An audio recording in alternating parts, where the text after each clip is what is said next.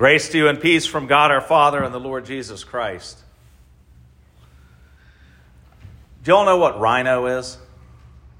Not the animal, but it's like a slang term for cash. Do you have the Necessary Rhino?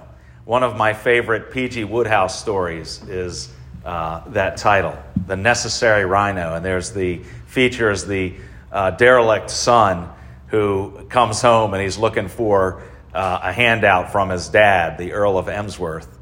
And he asks him that. Can you sub me the necessary rhino? In other words, can you give me the extra cash that I need? I think you'll see how that plays into our gospel lesson today because Jesus is talking about the cost of discipleship. But we have to be careful that we don't go in the wrong direction.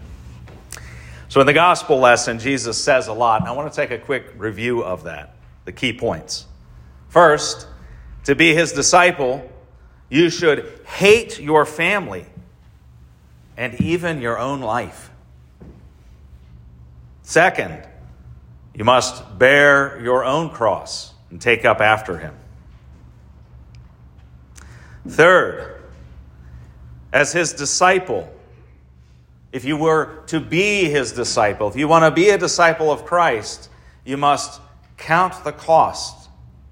Just like someone building a tower, counting the cost beforehand.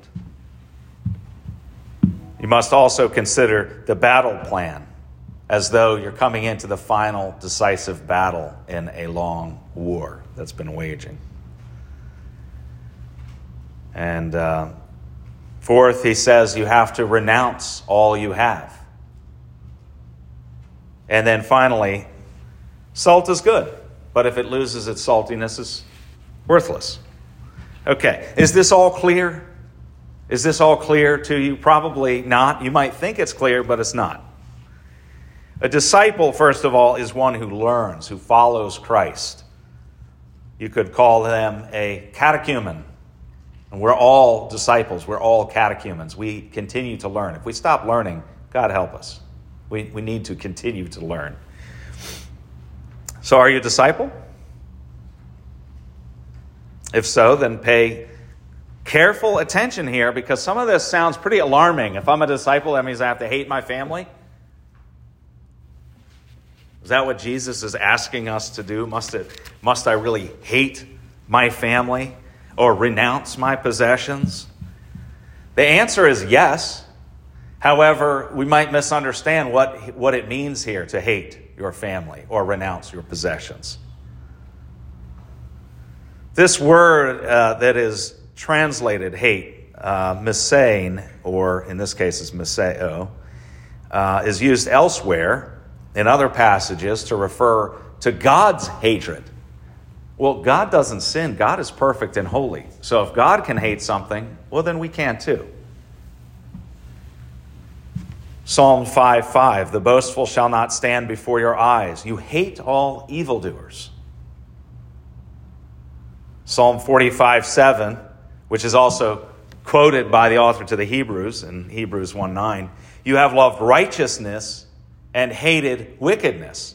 Now here you see like an either or. You see hate being paired in contrast to love. It's like the opposite of love. Hatred is expressed here as an opposition to love. God is love, thus hating is an alien work of God. But it's a work that his holiness requires.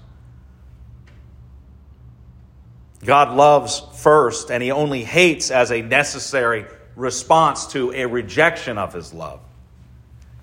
So Jesus here is not calling you to hate your family as we might understand hating your family, but rather he's saying hate as in stand in opposition to anything that would stand in the way of your discipleship, even if it be your family, and even if it be your very own life.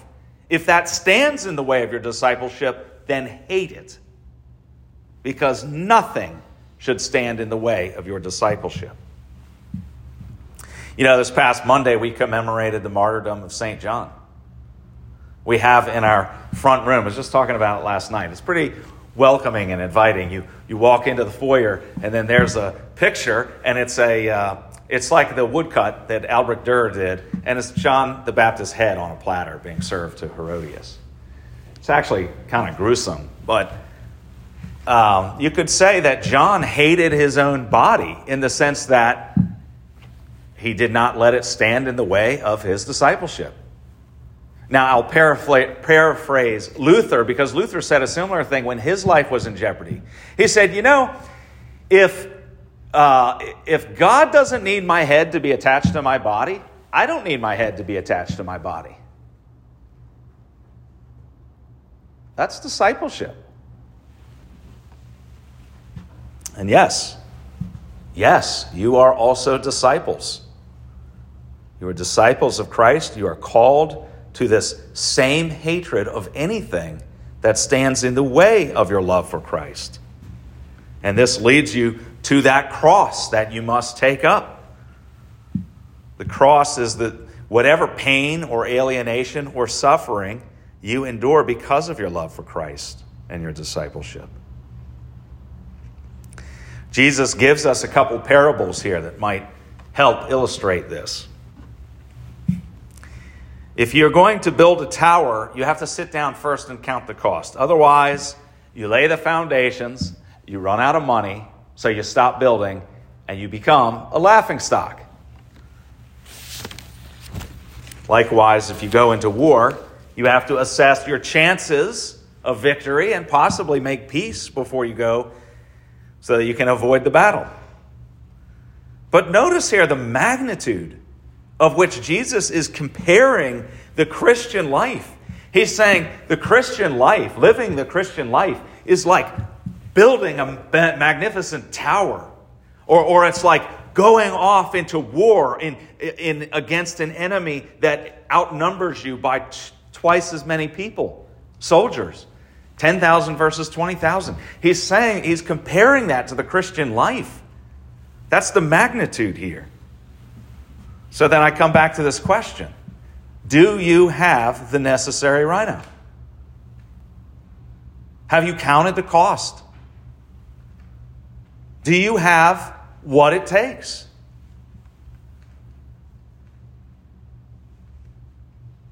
Do you have a righteousness of your own that you could offer to God? I see a thumbs down back there. Well, in case the answer is not obvious, which it probably is to everyone, let me give you a hint. Here is an excerpt from Romans 3, which I'd like to read. This is Paul quoting from the Psalms, the Proverbs, Isaiah. He kind of brings it all in together to lay this message out crystal clear so that there's no misunderstanding in case we think that by our own good works we're going to muster up enough of our righteousness to waltz into heaven. None is righteous. No, not one. No one understands. No one seeks for God. All have turned aside. Together they have become worthless. No one does good, not even one. Their throat is an open grave. They use their tongues to deceive. The venom of asps is under their lips. Their mouth is full of curses and bitterness. Their feet are swift to shed blood. In their paths are ruin and misery. In the way of peace they have not known. There is no fear of God before their eyes. It is a very bleak and dismal picture that is painted for us. So when you count the cost of discipleship and you come up short, yeah, we do come up short. Jesus concludes the parables here as follows. So therefore, any one of you who does not renounce all that he has cannot be my disciple. So, does this renouncing all that you have, does this refer to your earthly possessions? Or does it refer to your good works? The answer is really yes, it does. You like that? A lawyer answer? Yes. The answer is yes, it does. Renounce here means like, don't count on them. All that you have is a gift from God, so by all means, enjoy it. but don't let it stand in the way of your discipleship. That's the key there. Of course, we all do, if we're honest with ourselves. We fall into this category of none is righteous. That's us. So all these things that the law demands, our fulfilling of it does not satisfy. So in the end, it comes back to this good works. Yes. Renounce your good works as if you had them, as if that was your ticket to get into heaven. Renounce them, Jesus is saying. Renounce those.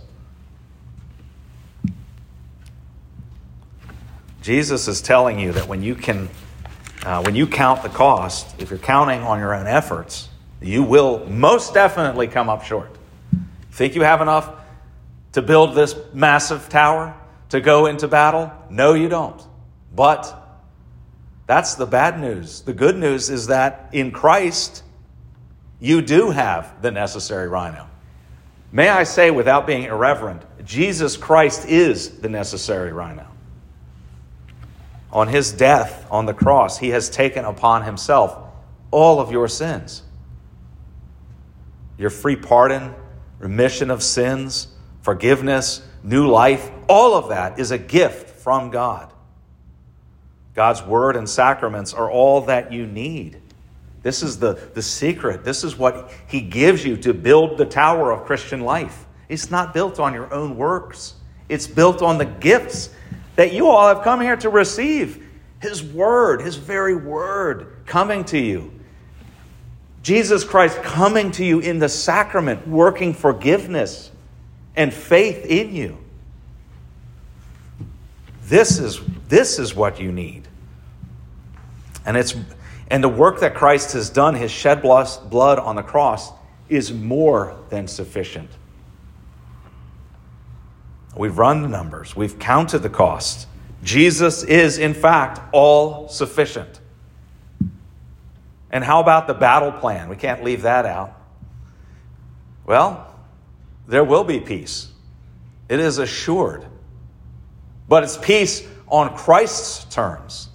It's the peace that you know because it's the peace that surpasses all understanding. It's not something the natural person can understand, but it is the peace that comes from the all-availing sacrifice of Christ for your sins. It is that peace that you receive. So even though on your own you are outnumbered by your enemy, which is Satan, in Christ the victory is assured. The peace that you desire is assured. In Christ, you're not outnumbered or overpowered. And this is the peace that has come by the blood of Christ. So live in that peace. Walk in the good works that Christ has prepared beforehand. Is that familiar to you? We have good works that Christ has prepared beforehand that we should walk in them. We're not denying good works. It's just we have to put them in their proper place. We walk in those good works because Christ has given them for us to walk in. And thus, we are salt. This idea, how can salt lose its saltiness? It can't. There are people that are like, well, this passage refers to a chemical reaction where some certain salt lost its salty flavor or taste. That's not actually what he's saying. When Jesus said this, he was saying salt can't lose its saltiness. And we, as disciples of Christ, clinging to Christ, will not lose that. Don't worry about outward appearances. Don't worry about all of these things that are anthropocentric, like centered on man. This is in Christ. You have the Holy Spirit inside of you. So be that salt and that light and walk in those good works that God has prepared beforehand. Just don't ever count it toward your salvation because Christ has won all of that, all that you need. He has paid that price for you. The peace of God, which passes all understanding, Keep your hearts and minds in Christ Jesus.